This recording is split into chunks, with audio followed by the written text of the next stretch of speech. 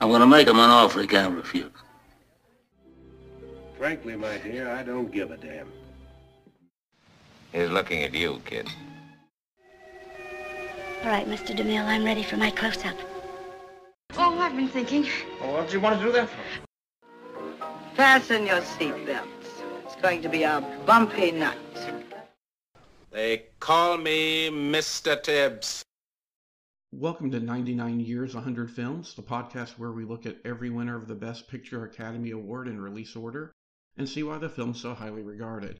I'm Trey Hooks, and with me, as always, is my co-host Blaine Dowler. How are you doing, Blaine? I'm doing well. How about you, Trey? Very well, thank you.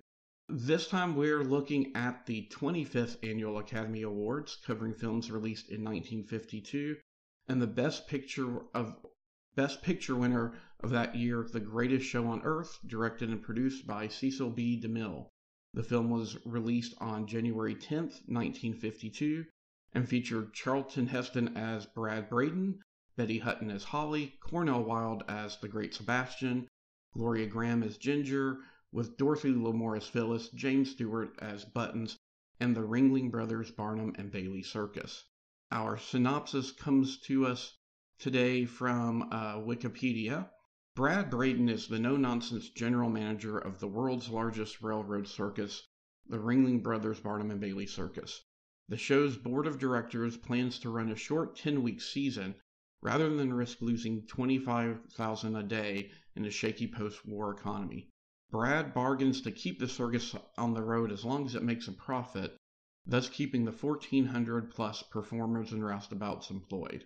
However, Brad faces several challenges in keeping the show in the black. His first problem is his girlfriend, Holly, a flyer who expects to star in the show. Brad has to give her the unfortunate news that she will not be in the center wing because part of his compromise with the board is bringing on a name act, in this case, the Great Sebastian, a world-class trapeze artist.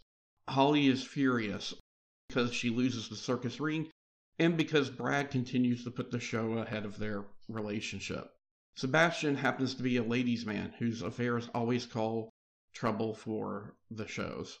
In addition, Brad has to look out for crooked Midway concessionaire Harry, who works for a gangster named Mr. Henderson. Ringling Brothers runs a clean show, and Henderson knows Brad won't put up with much. Trouble's also brewing for the beloved Buttons the Clown. In one of the earlier circus performances, Button's mother warns him that they are asking questions. Button appears to have a medical background, and Holly finds a newspaper article after a show about a mercy killer, a doctor who killed the woman he loved. But Holly does not make a connection between the newspaper article and Buttons. Sebastian has two former lovers on the show. Angel, who performs in the Elephant Act with the pathologically jealous Klaus, and Phyllis, who does a double turn as an Iron Jaw artist and vocalist in a South Seas extravaganza. Holly and Sebastian challenge each other for attention during their performances, doing ever-increasing daring and dangerous stunts. The duel ends when Sebastian removes his safety net and suffers serious injuries in a fall when a stunt goes wrong. Buttons tends to him, and the show's doctor expresses admiration for Buttons' skill. Holly finally has the center ring and star billing, but not the way she wanted it. Brad cannot comfort her because now she's in love with Sebastian. When Harry is caught cheating customers on the Midway, Brad fires him. Harry vows revenge. He's seen every once in a while on the periphery of the show, shooting craps and sowing disaffection, particularly with Klaus. Several months later, Sebastian rejoins the show. His right arm is paralyzed. A guilt-ridden Holly professes her love for her former rival over the unfeeling Brad. Angel calls Holly a fool for busting up the swellest guy in the circus and makes a pass at Brad. They become an item. Klaus cannot accept that Angel does not want him. At the end of one show, Special Agent Gregory of the FBI appears on the lot during teardown and asks Brad whether the circus doctor resembles a man he's hunting. Brad, never having seen Buttons without his makeup, does not recognize the man in the photo. The detective boards the train to continue his investigation.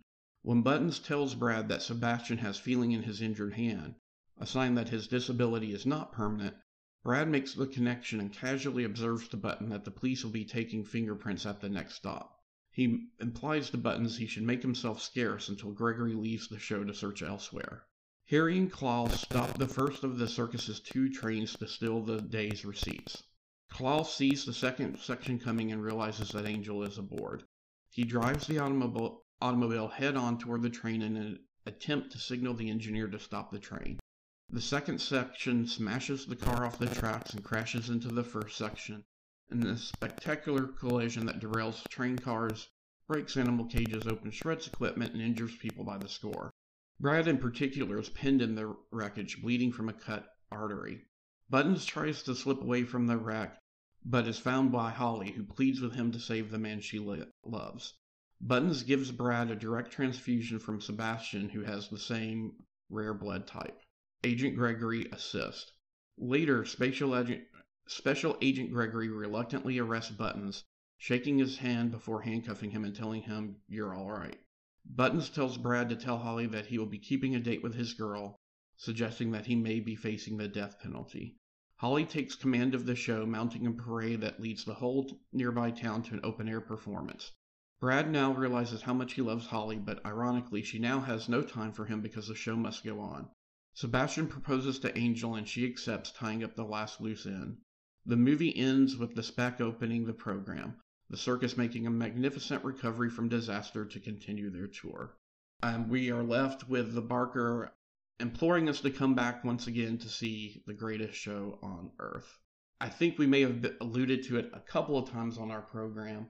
Before I became the regular co-host on the show, this was an episode that I specifically asked Blaine to be a part in, but before I go into any of that, Blaine, I think this was your first time seeing it. What are your initial thoughts of the greatest show on Earth?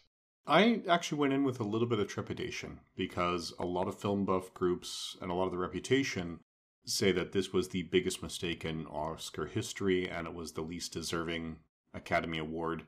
This is not even the least deserving winner that we have covered. I found it was a good 150-minute movie that could have been a great 105 or 120-minute movie. So there's actually a lot of really good stuff in here. There's some excellent performances, but I suspect one of the production realities to make this happen, the partnership with the Ringling Brothers and Barnum and Bailey's combined show, which had to combine to recover because a fire in one of the Ringling Brothers' tent killed 167 people 5 years previously. I think part of the way that they had to make this happen was to partner with a real circus so they didn't have to build everything. And the real circus probably asked for a showcase of their acts. So like some of the earlier ones that we've seen about vaudeville specials and things like that, the story can be slowed down when we see big chunks of that act on screen. And I think that hurts the narrative, but was a production reality that could not be avoided. So whether or not it deserves the top spot or not is a part that we will hold to the side until later. But I have zero issues with this being nominated. This is a good movie. It's just We'll keep talking about whether or not it is that upper echelon that deserves to take home the biggest award. But I have no problems with this being recognized, at least with a nomination. I can breathe easy now. The show can go on. I have a lot of nostalgic love for this film. I think I somewhat have inherited my love of film, particularly from my father's side. My grandmother, during a brief period when they lived in Florida, was the first female manager of a theater in Florida.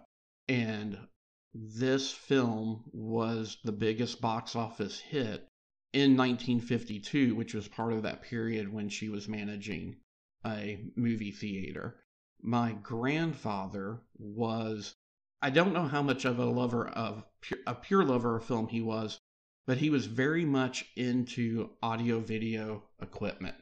And in the late 70s, early 80s, he was the only person I knew who owned an RCA Spectravision player. And the SpectraVision player, a lot of people kind of confuse it with Laserdisc. It was very similar to Laserdisc, but it actually had a stylus that played the disc instead of a laser. So it was like the love child of a phonograph and a Laserdisc player, if you will. And when I went to my grandparents' house, inevitably one of two films would end up being played on the SpectraVision, either Star Trek the Motion Picture or The Greatest Show on Earth. And as you said, Blaine, it's not one that's particularly fondly remembered, so I can only guess that they had it because of my grandmother remembering it so fondly from her time of running a theater. But I easily saw this film 4 to 5 times a year while my paternal grandparents were still. And when I started branching out in film in high school, I started with the filmographies of Charlton Heston and Jimmy Stewart because of their showcase here. Yeah, and they do both get really good showcases, it is a little bit odd. There's rumors that the reason Jimmy Stewart was not nominated for his role here is because the Academy didn't want to nominate major stars for supporting roles, and it would have been a supporting actor category for him. And Charlton Heston was very early in his career. I think this is his 3rd feature. Yep. So I was surprised to see him this young because I know him best from a movie that we'll talk about in about 16 months. And was not nominated, but I guarantee it's going to be part of the conversation. We're roughly the same age. If you were growing up in the 80s, even though they were largely retired by then, Charlton Heston and Jimmy Stewart were still known names. Oh, yeah. And here's a film where Charlton Heston is maybe 3rd or 4th billed, and Jimmy Stewart has the with credit. So, yeah. But to me, they're clearly this. I mean, I don't want to take anything away from Cornel Wilde or Betty Hutton, but those were the two performances that stayed with. Yeah, Betty Hutton, she played the job well. There's times, as James Garner put it in his autobiography, you can see her acting. He says a good actor can never be caught acting. And you can see some of that with Betty, but to her credit, Cecil B. DeMille was incredibly demanding of his performers in this because they had to do a lot of their own stunts. So Betty Hutton wasn't just acting, she wasn't just singing, she was doing trapeze stunts, just like Cornel Wilde had to do trapeze stunts on this. Like the performers had to perform. Gloria Graham actually was lifted by the elephant in its mouth. They had to do what the circus people were doing. So there's a lot more behind these performances than just the acting. So yeah, I'm not saying she did a bad job because of the demanding, but I am not surprised that she didn't get Oscar nominations here. When we get into it, one of our core cast members did take home an Oscar this year, but not for this movie. None of the performances in this movie were nominated, and I think Jim Stewart, he could have been nominated had they felt comfortable nominating a supporting role. That does eventually change as we look at Judi Dench winning her Oscar for Shakespeare in Love with, I think, something like 6 or 10 minutes of total screen time. Right. She's not on screen much. Like, I think she actually, I forget the number, but I think she has the record for an acting Oscar with the fewest minutes of screen time. No, you're right, and it's funny that you mentioned that. I was going to save this for when we talk about the nominations, but Gloria Graham held the record until Network, and Network held the record until Shakespeare in Love. But yeah, so we have Charlton Heston here as Brad Braden with a name that only Stan Lee could love. In a lot of ways, he's playing straight man to everyone else, but I think he's fine here. Jimmy Stewart is the standout here. He does his own clowning. I mean, because I'll go ahead and mention that. clowning is itself an art form, and Jimmy Stewart was mentored by Lou Jacobs during the film.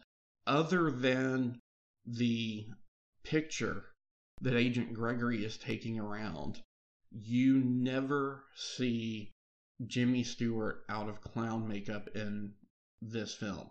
You see him without his nose and his hair, but he always has at least the white makeup on. And what I liked, and something that I think was smart, was, the synopsis from Wikipedia makes it a plot point of that was so nobody would recognize him because his character is a man on the run.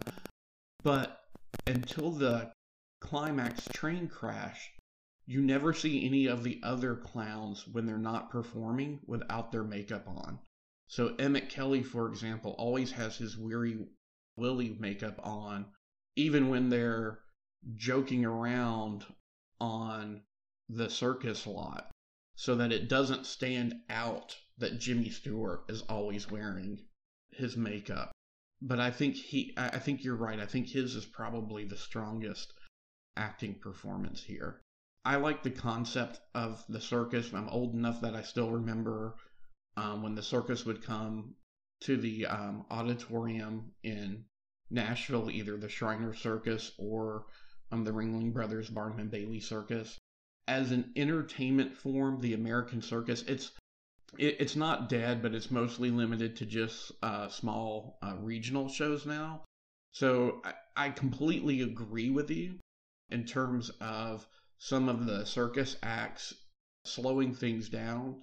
At the same time, I do kind of like that we've got this time capsule of this type of show kind of preserved at its. I was briefly into clowning in high school, and here, you do have Lou Jacobs and Emmett Kelly, probably two of the most famous circus clowns of the 20th century, in their prime, doing some of their original bits. So I am glad that we kind of have this preserved for posterity. Yeah, that is an upside to this, because the circus, I intellectually know I have been to the circus. My parents took my sister and I when we were young, and I have no clear memory. I just know that I was there because I've been told I was there. And it hasn't really come through since, because, as you say, it is fading. And I live in Edmonton, Alberta, Canada, so it's, the next major city is 3 hours away. And, if the circus is traveling by train, it's way more than 3 hours to get there, because oddly the trains are mostly parallel. We don't have a direct north-south connection. So yeah, we don't have a lot of opportunity to see the circus here. So it is nice to have that preserved. I just wish it didn't get in the way of the story, because this, I don't know, it's a nice side effect, but if the circus had remained popular and kept going around, I don't know if that would have been that much of an added value to this piece. Although, it does make a difference. According to the IMDb trivia, when Steven Spielberg was 6 years old, his dad said, "Okay, I'm taking you to the circus," and he took him to this movie. And that was part of what made Spielberg fall in love with movies, was seeing this exact film. So, at the very least, you got to give it that. If this is why Steven Spielberg is around today, and we will be discussing his work later, because, he's one of his films has won that Best Picture Oscar. That much you can't turn down. You cannot say, okay, well, this has no value. If it did at least that much, intentionally or otherwise, that was a huge addition to film. Right. And I'm going to bring it up because I'm staring at her name. I think the character who most kind of exemplifies that bloat is Phyllis. Dorothy Lamour is fine here, but that was I feel like that was obviously a case of Paramount shoving in one of their name performers. But the character of Phyllis adds nothing to the film at all. Yeah, I would agree with that. She's got that one joke early on just to say she's not too bright, which is part of what attracted Dorothy Lamour to this part. She wanted to play against type. and she was campaigning for that, and this was a chance for her to play against type. She hadn't played someone who would say, hear that the circus has to stay in the black and think, okay, we all have to perform in blackface, which is, and just to be clear, given the current context, there are no blackface performances in this film. It was just her character's misunderstanding of what was going on, which would have been a reasonable question in 1952, because while blackface performances were dying out, they would have been a recent enough thing to have been considered part of a performance in a show like this. Coming along with her, we have a cameo from Bing Crosby and Bob Hope. That is one of the fun things, is seeing who pops up in some of the crowd shots. Yeah, I was surprised when I was seeing these faces in the crowd. So, and I always like to throw something Mike Bailey's way. I don't know if he ever listens to our show, but this is our second film in a row with a Noel Neill appearance, because she's in, I think, the crowd scene with Danny Thomas. Yeah, she was one of those cameos. And we briefly discussed her last month because she has a small scene with Gene Kelly in An American in Paris. She's the, I'm doing air quotes at my mic, she's the obnoxious art student who criticizes his work very early on in the film. Yes, and she is credited as Noelle in this. So, yeah, we also have Edmund O'Brien in this. Let me actually just quickly run through the names I recognize in these uncredited roles, because there's a lot of them. We have Dorothy Adams, we have Vicky Bakken, Gladys and Oliver Blake, William Boyd as Hopalong Cassidy. He was actually a performer as Hopalong Cassidy. So we have Lane Chandler, we have Lydia Clark, and I'm listing maybe 1 in 10 of these, just the names that jump out. Bing and Bob Crosby. Cecil B. DeMille was uncredited as the narrator in this. He was also director and producer. We've got Rosemary Dvorak. We have Mary Field, Bess Flowers, Mona Freeman. We've got William Hall, Peter Hansen, Bob Hope, Ethan Laidlaw. We've already mentioned Noel Neill, David Newell. We've already mentioned Edmund O'Brien, Keith Richards, but not that Keith Richards. It's Dorothy Vernon, Beverly Washburn, Robert Wians, and Alberto Zoppe, and a huge number of these that I probably skipped because I mostly know them from Hollywood, but a lot of these performances were the actual Ringling and Barnum and Bailey's performers. So there's a lot of names here that don't have photos that mean nothing to me, that are almost certainly the actual circus performers. This is also one of the few times when you will see Disney characters in a non-Disney film. Yes, that was part of the Circus Act. Yep, because this would have been this was released January of 52, so it would have been, filmed in 51. Disneyland was not, I won't say it wasn't an idea, but it certainly wasn't open yet. It wouldn't open until 1954, so to help promote the films, Disney would license, characters of his characters to be at shows like the circus. So, here they're helping promote Alice in Wonderland. I don't think it was an explicit license. I think it was more, they were, as you said, they were there because it was part of the show.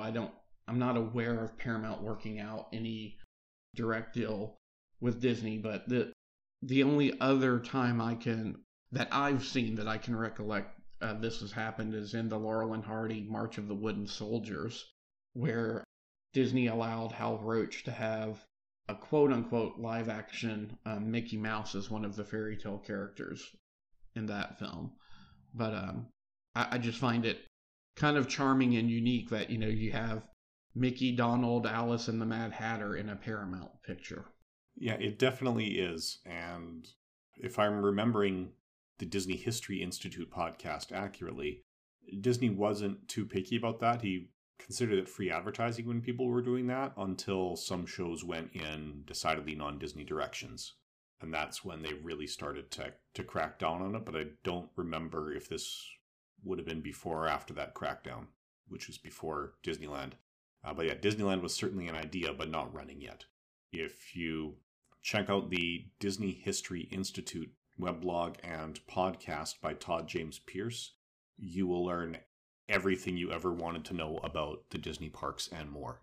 He's done an incredible job. So shall we go through the nominations list for the year? Yes.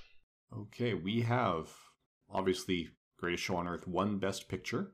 It beat out other nominees High Noon, Ivanhoe, Moulin Rouge, and The Quiet Man. Best Director went to John Ford for The Quiet Man, beating out Joseph L. Mankiewicz for The Five Fingers, Cecil B. DeMille for Greatest Show on Earth, Fred Zinnemann for High Noon, and John Huston for Moulin Rouge. Best Actor went to Gary Cooper for High Noon, beating out Marlon Brando for Via Zapata, Kirk Douglas for The Bad and the Beautiful, Jose Ferrer for Moulin Rouge, and Alec Guinness for The Lavender Hill Mob. Best Actress went to Shirley Booth for Come Back Little Sheba, beating out Joan Crawford in Sudden Fear, Bette Davis in The Star, Julie Harris in The Member of the Wedding, and Susan Hayward for With a Song in My Heart.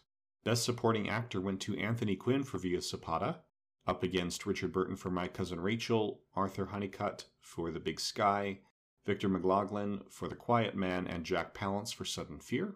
Gloria Graham won Best Supporting Actress for her role in The Bad and the Beautiful. She was also Angel in this film.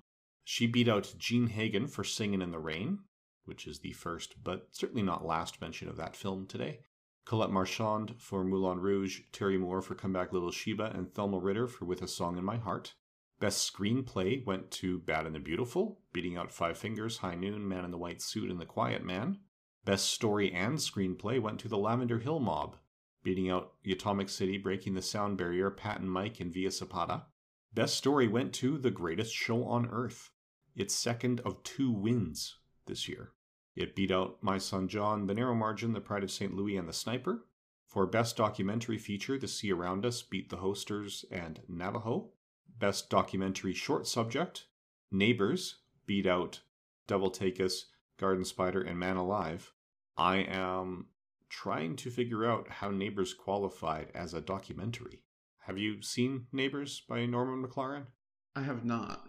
It was produced through the National Film Board of Canada, so I think nfb.ca will let you stream it for free.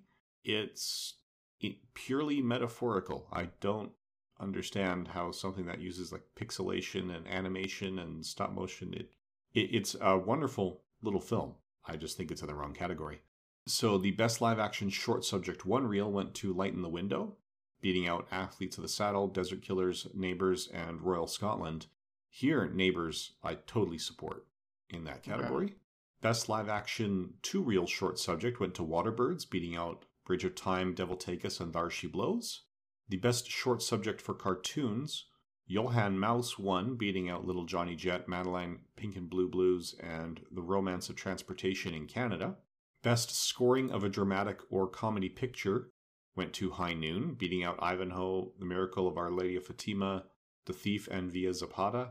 Best Scoring a Musical went to With a Song in My Heart, beating out Hans Christian Andersen, The Jazz Singer, The Medium, and Singin' in the Rain. I wasn't aware there was a 1952 version of The Jazz Singer. Best Song went to The Ballad of High Noon, beating out songs from Son of Paleface, Before Your Mind, Hans Christian Andersen, and Just For You. Best Sound Recording went to Breaking the Sound Barrier, beating out The Card, Hans Christian Andersen, The Quiet Man, and With a Song in My Heart. Art Direction Black and White went to The Bad and the Beautiful, beating out Carrie, My Cousin Rachel, Rashomon, and Via Zapata. Best Art Direction Color went to Moulin Rouge, beating out Hans Christian Andersen, Merry Widow, The Quiet Man, and The Snows of Kilimanjaro. Cinematography Black and White went to The Bad and the Beautiful, beating out The Big Sky, My Cousin Rachel, Navajo, and Sudden Fear. Color cinematography went to The Quiet Man, beating out Hans Christian Andersen, Ivanhoe, $1 Million Mermaid, and Snows of Kilimanjaro. Black and White costume design went to Helen Rose for The Bad and the Beautiful, beating out An Affair in Trinidad, Carrie, My Cousin Rachel, and Sudden Fear. Color costume design, Marcel Vertès took it home for Moulin Rouge. Greatest Show on Earth was nominated, with Edith Head, Dorothy Jenkins, and Miles White. And I think Edith Head holds the record. She's got 8 Academy Awards for costume design. Mm-hmm. Also nominated were the works for Hans Christian Andersen, The Merry Widow, and With a Song in My Heart.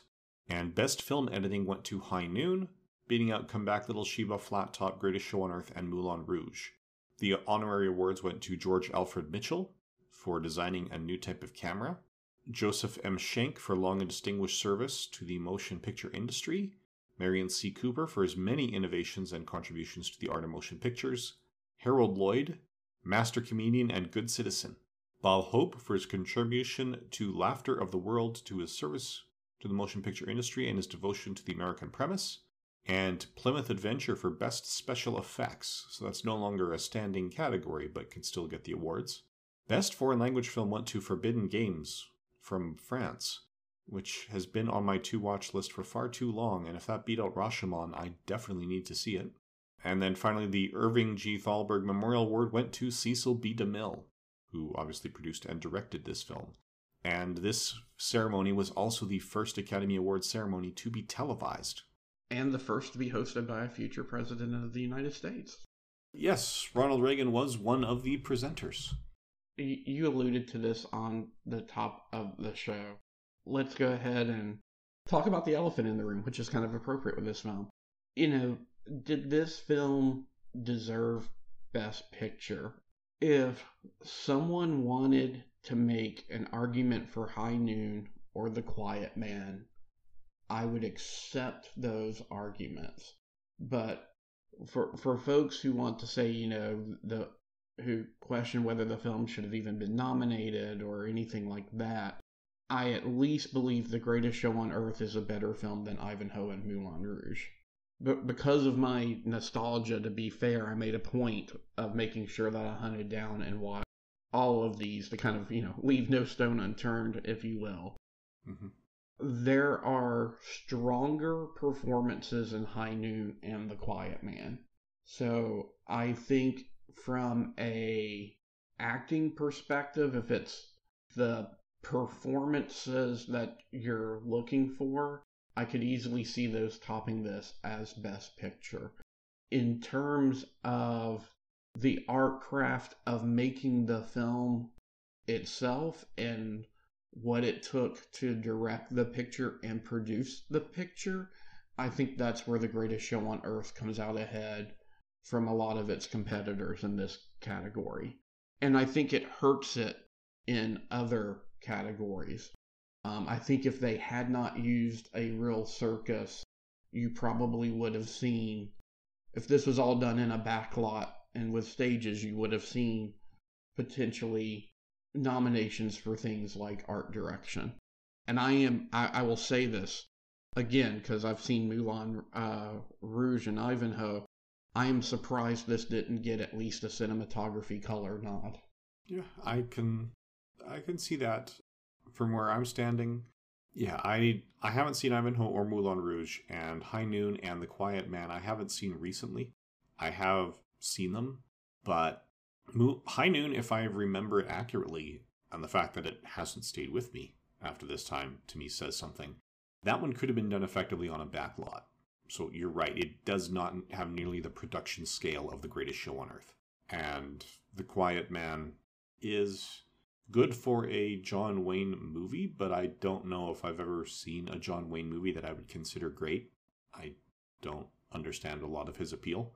But the elephant in the room to me is that the Best Picture of 1952 was not among the nominations. So I would agree that you could make a case for High Noon and Quiet Man taking the award over Greatest Show on Earth when you're restricted to what made the ballot. Yes. But the choice of what goes on the ballot had serious issues.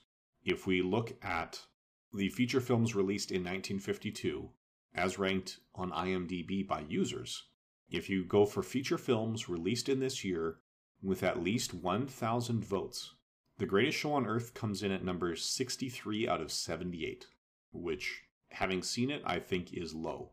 Number 1 is Singin' in the Rain. And then it's followed by Akira, Umberto D., The Life of Uharu. Limelight is the second English language film. The Emperor and the Golem. Forbidden Games, High Noon is number 8. The Quiet Man is number 9. And then we're getting into The Narrow Margin and so forth. If we look at Letterboxd, which tend to be a little more aligned with the critics, The Greatest Show on Earth fares much better. It shows up as actually number 13 for the year. And looking at the films above it, there's, 7 of those 13 are not English language films, which really struggle to win Best Picture. Number 1, again, is Singin' in the Rain. Then we have Akiru, High Noon, Umberto D, The Quiet Man, Uharu. Then there's The Bad and the Beautiful, Limelight, Forbidden Games, Europa 51, La Plaisir, and The Flavor of Green Tea Over Rice. So I would say, historically speaking, the movie that should have won was Singin' in the Rain, and it wasn't nominated. I can get behind that. Do you have insight into how the nominations were done at this time? Like, I know today the studios kind of have to submit and back a nomination. Yeah, and there might have been elements, I don't know in detail. I do know that in order to receive votes, the audience had to have seen it. And Singin' in the Rain opened on the East Coast first and then migrated west. So though it did show in Los Angeles, it didn't show for very long before it broke even, at which point it was yanked from theaters and they were sent copies of An American in Paris instead because MGM was pushing that hard for the previous year's award. So Singin' in the Rain was an early 1952 release that went away very, very quickly. So the voting audience may not have had a chance to see it at that time because that was primarily in Los Angeles. If we look at the Golden Globe Awards for that year, the Best Drama also went to Greatest Show on Earth. So they recognized it as the Best Dramatic Film, beating out Come Back Little Sheba, The Happy Time, High Noon, and The Thief. Best Motion Picture Comedy or Musical went to With a Song in My Heart.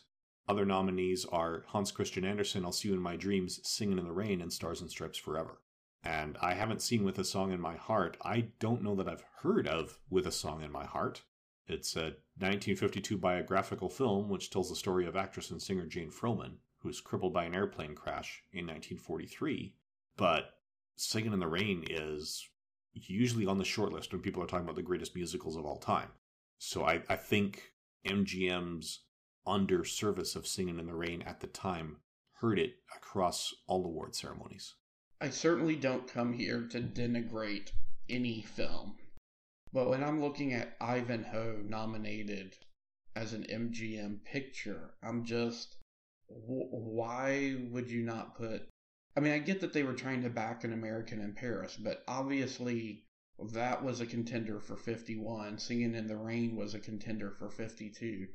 Why they didn't somehow try to reverse course and get Singin' in the Rain better play, I'll never understand. I mean, Jean Hagen was nominated for Best Supporting Actress, so it had to be on the Academy's radar.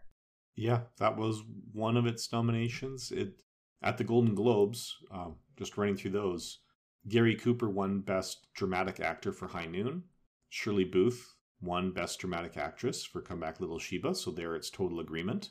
And then for the comedy and musicals, Best Performance by an Actor in a Motion Picture Comedy or Musical went to Donald O'Connor for Singin' in the Rain. The actress went to Susan Hayward for With a Song in My Heart.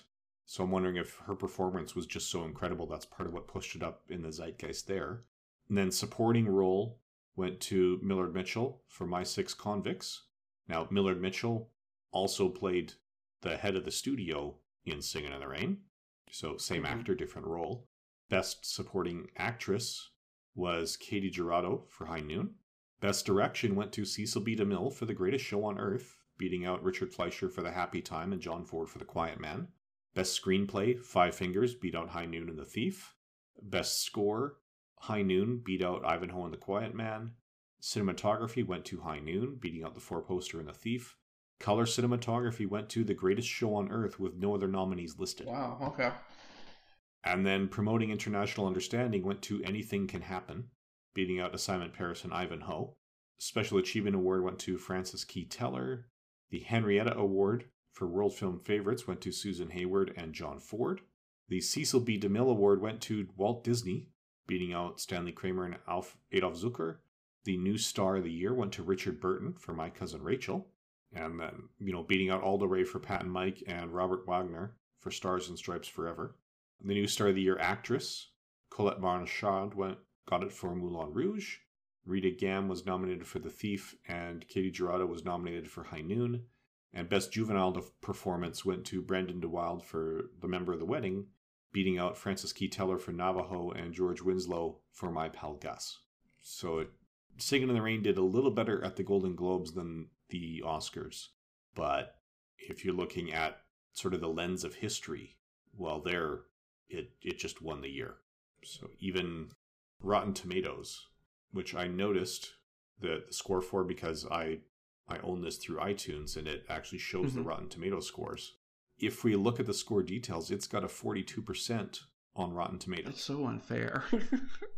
Yeah, that's the critic scores. Now, some of that is the way Rotten Tomatoes works, because the average rating is 5.5 out of 10. So remember, Rotten Tomatoes does not give you the average critic score. It tells you the percentage of critics that rate it at, I think, the equivalent of a 7 out of 10 or higher. So if you have one movie, say you have 100 critics, and every one of them rates a movie at 8 out of 10, that movie's got 100% on Rotten Tomatoes. Whereas another movie, if 99% give it 10 out of 10, and the last one gives it 1 out of 10, that has a lower Rotten Tomatoes score, even though it's got a higher average score. Because they're literally reporting on the percentage of the population that scored at 7 over 10 or higher. Whereas the audience score is a 54%. So this is saying audiences like it more than critics, but that's giving it an average rating of 3.36 out of 5, which is, it's also not a great rating, but it's consistent with the IMDb's 6.6. It's slightly higher than that. Letterboxd gives it a 2.7 out of 5, which still makes it 13th of the year. So I know Rotten Tomatoes is incredibly popular as a rating site right now, but I don't use it a lot because the actual number they report is often not the number that people think they're reporting. That's one of the things I like about both Letterboxd and the IMDb is that you can click for more details and it will show you the bell curve and the actual voting distribution. I say you have to click. IMDb makes you click to see that distribution. With Letterboxd, it's just there from the start. So you can see if something is a divisive film with huge spikes at 10 and 1 and not much in the middle. So if we look at the IMDb rating, the mean average is 6.6, but the median and mode averages, so the most common score and the score in the middle of a sorted list, is a 7 out of 10. So it's mostly 7s, some 6s, and then 8 is the next most popular score. To see that when you're on the IMDb, just click on the number of votes under the scoring, and it'll give you the breakdown, and you can even check it by demographic. Okay. So this is rated most highly with females of age 45 or higher. Their average is 7.1. And it's being really pulled down by the 3 males under the age of 18 who have voted on it. They give it a 4.3. There are no females under the age of 18 who have voted on this movie. So there's only 3 in that under 18 category at all, which is not super surprising because I'm also thinking the under 18 demographic is unlikely to go to the IMDb as their public rating system. They are more likely to do their ratings elsewhere. But so as far as that part of the discussion is concerned, I think we can agree that, some people are saying that, this or the much later Crash are often cited as 2 of the biggest mistakes that the Academy has made. I cannot agree with that. I think the biggest mistake they made in 1952 wasn't giving the top award to this movie, it was leaving Singing in the Rain off the ballot. No, I'd agree with that. And again, I'm not trying to denigrate any film, but most people, out of what was nominated, most people seem to put High Noon above this. There are some great performances in High Noon. It's a very tense film if you haven't seen it before. I find that unlike some of Hitchcock's best work, the tension doesn't work as well on repeat viewings. But I just think in terms of scale of production, spectacle and directing craft, for lack of a better word. And I'm not denigrating High Noon. I'm not denigrating Fred Zinnemann. I do think, in my personal opinion, I think The Greatest Show on Earth is equal to, if not better than, High Noon. Now again, this may have been the age that I saw this, but if High Noon had been on the Spectravision player when I turned, 16 and got to where I had my own, video rental card and was able to ride the bus or drive myself to the rental store, I don't know that I would have been seeking out the films of Gary Cooper based off of High Noon, but there was something about The Greatest Show on Earth that made me want to see more Charlton Heston and Jimmy Stewart. So yeah, I can buy that. And even reading the trivia for this, there are people who've submitted responses to this whole, biggest Academy mistake, and that's not the way it was seen when the award was given.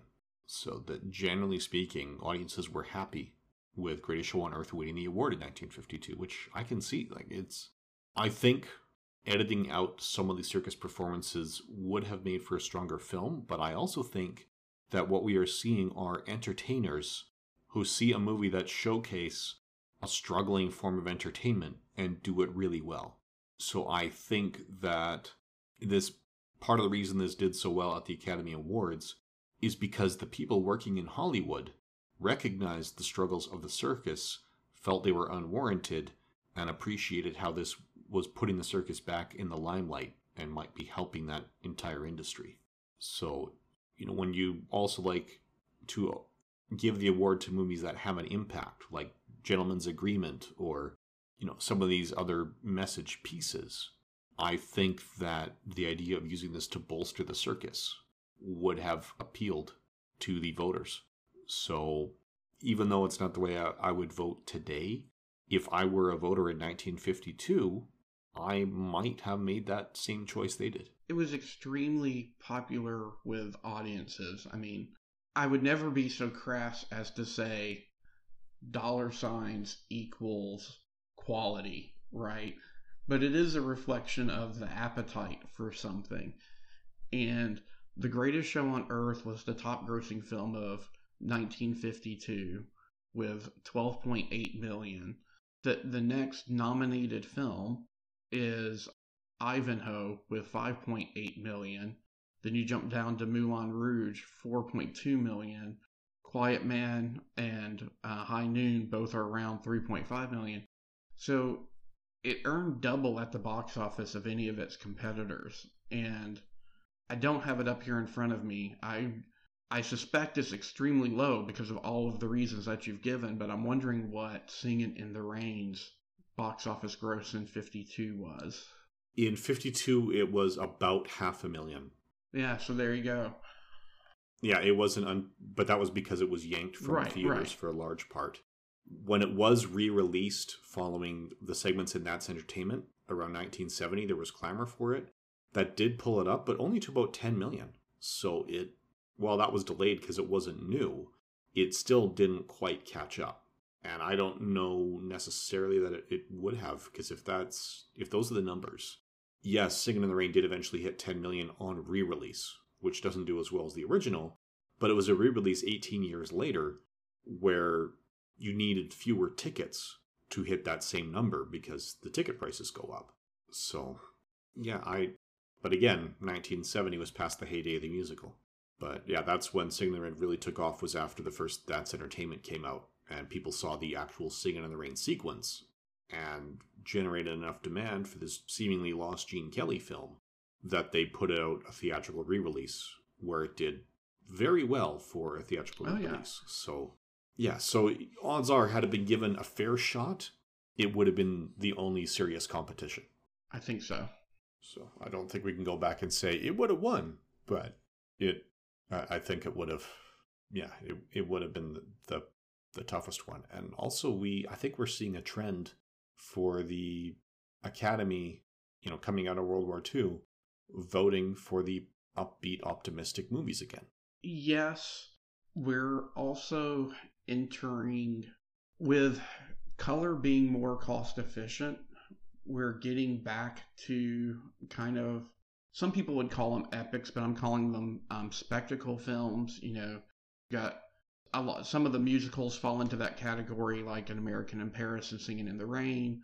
You have films like The Robe and The Ten Commandments and Ben-Hur coming up in this decade, which are also kind of those big epic films. And I think The Greatest Show on Earth was kind of intended to be one of those. You're also in the period of McCarthyism. So I don't think the blacklist had happened yet. It had happened recently. That's actually another one in the trivia. One of the speculations for why High Noon did not do so well is because its screenwriter had just been blacklisted a couple of weeks before the voting began. Okay, and one of the screenwriters on Ivanhoe had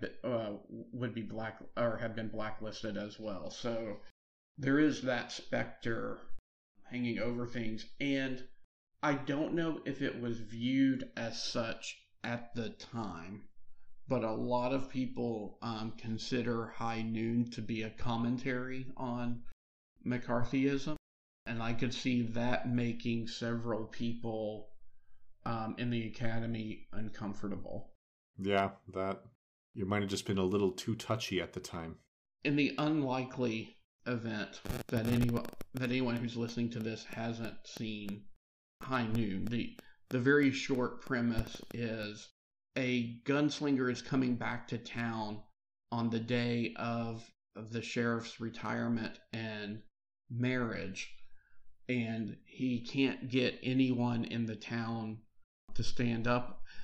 He doesn't feel comfortable abandoning the town to its fate, and he can't get anyone else in the town to stand up with him and help him deal with the gunslinger and his accomplices.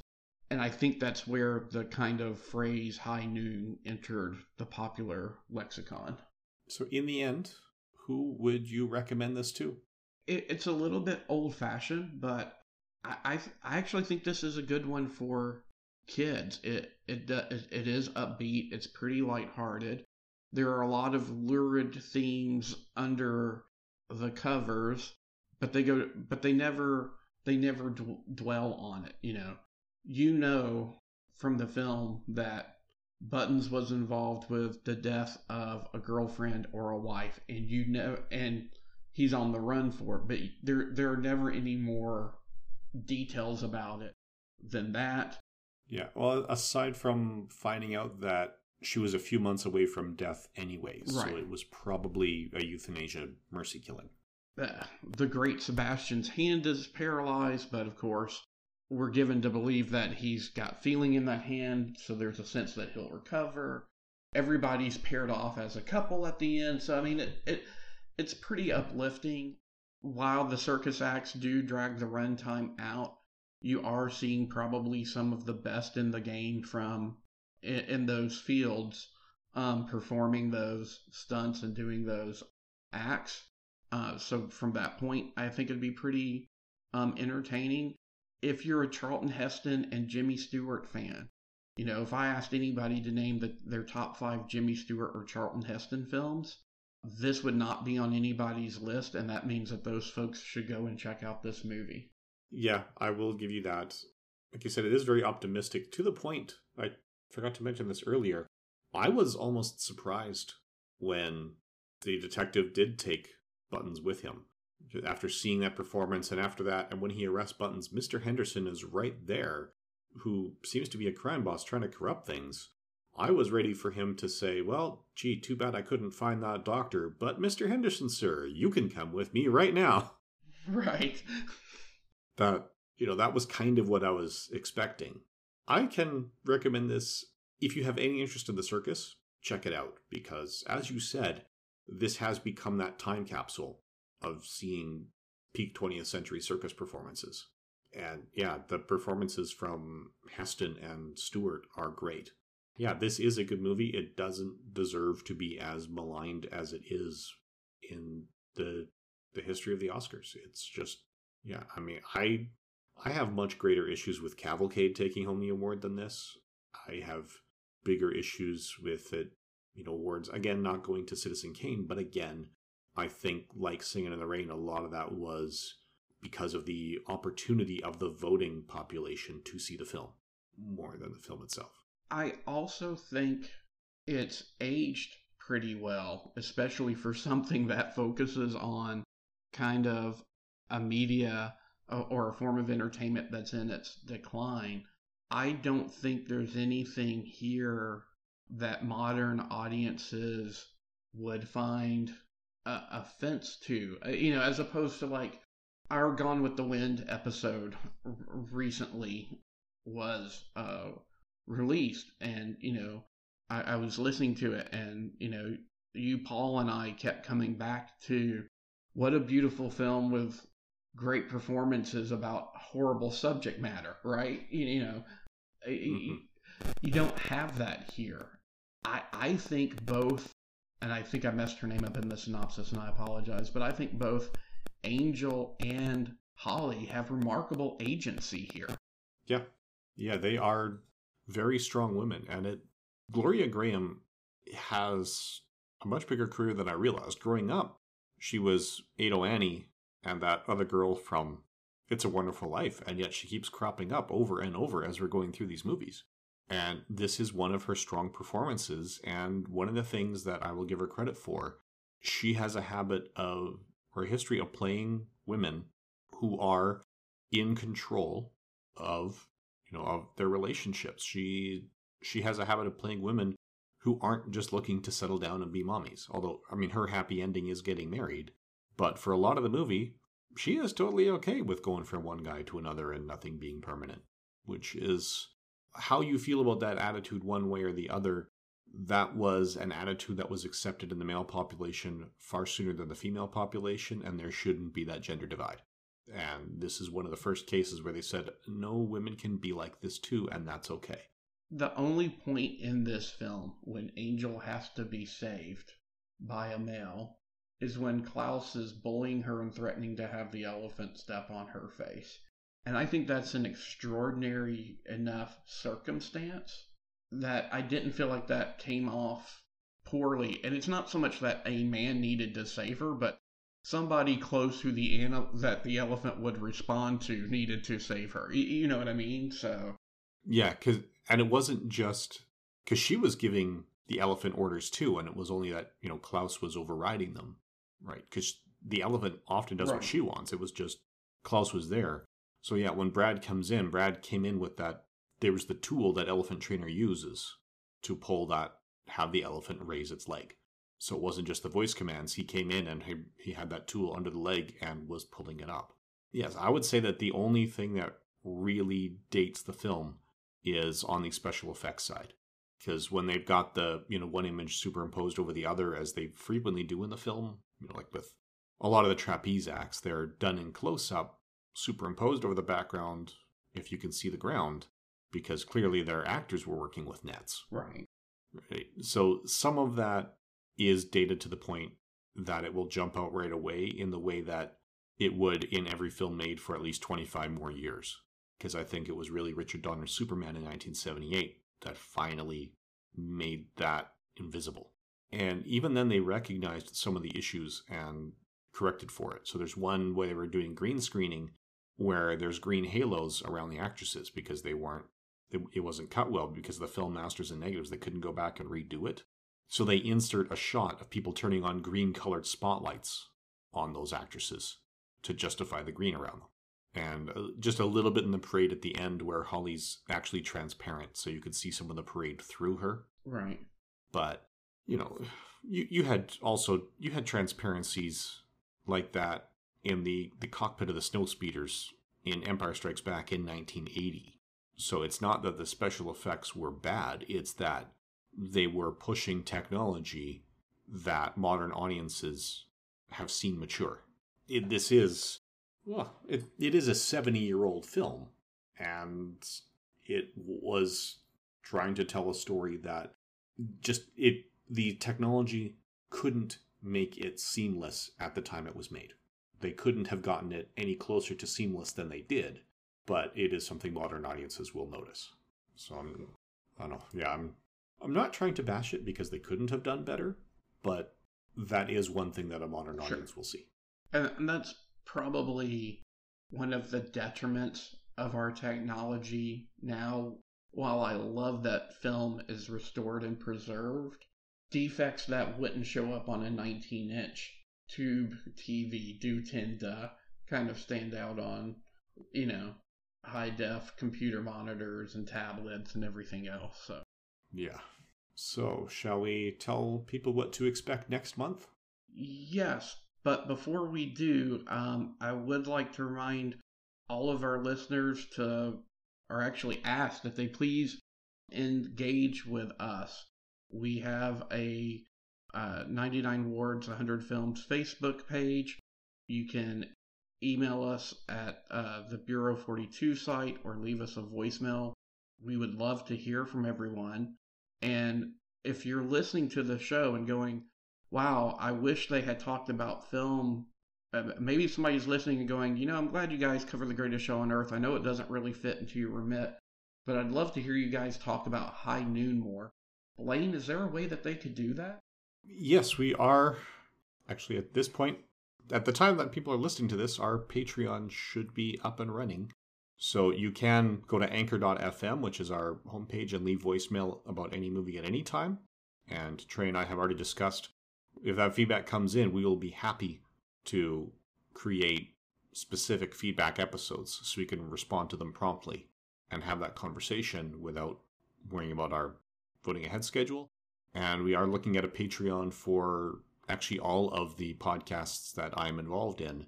And one of the rewards is to just get Trey and I together to discuss the movie of your choice, that Academy Award nominated or otherwise. The only real restriction on that is that Trey and I both have legal access to the film. So if it's on streaming services we both have, or if there's a streaming service that has it that's available in both the US and Canada, or if we just happen to own it, right? If we both have access to it, then it is fair game for a Patreon supporter to jump in and request. That's right. So we'd love to hear from everybody, and we will see you next month when we discuss the classic From Here to Eternity. Yes, the one that was nominated up against Julius Caesar, The Robe, Roman Holiday, and Shane. And there seems to be a pattern here where 3 of the 5 films are fondly remembered decades down the road, and the other 2, I am barely aware of their existence. See you next time, everybody. Thank you for listening. My mom always said life was like a box of chocolates. You never know what you're going to get.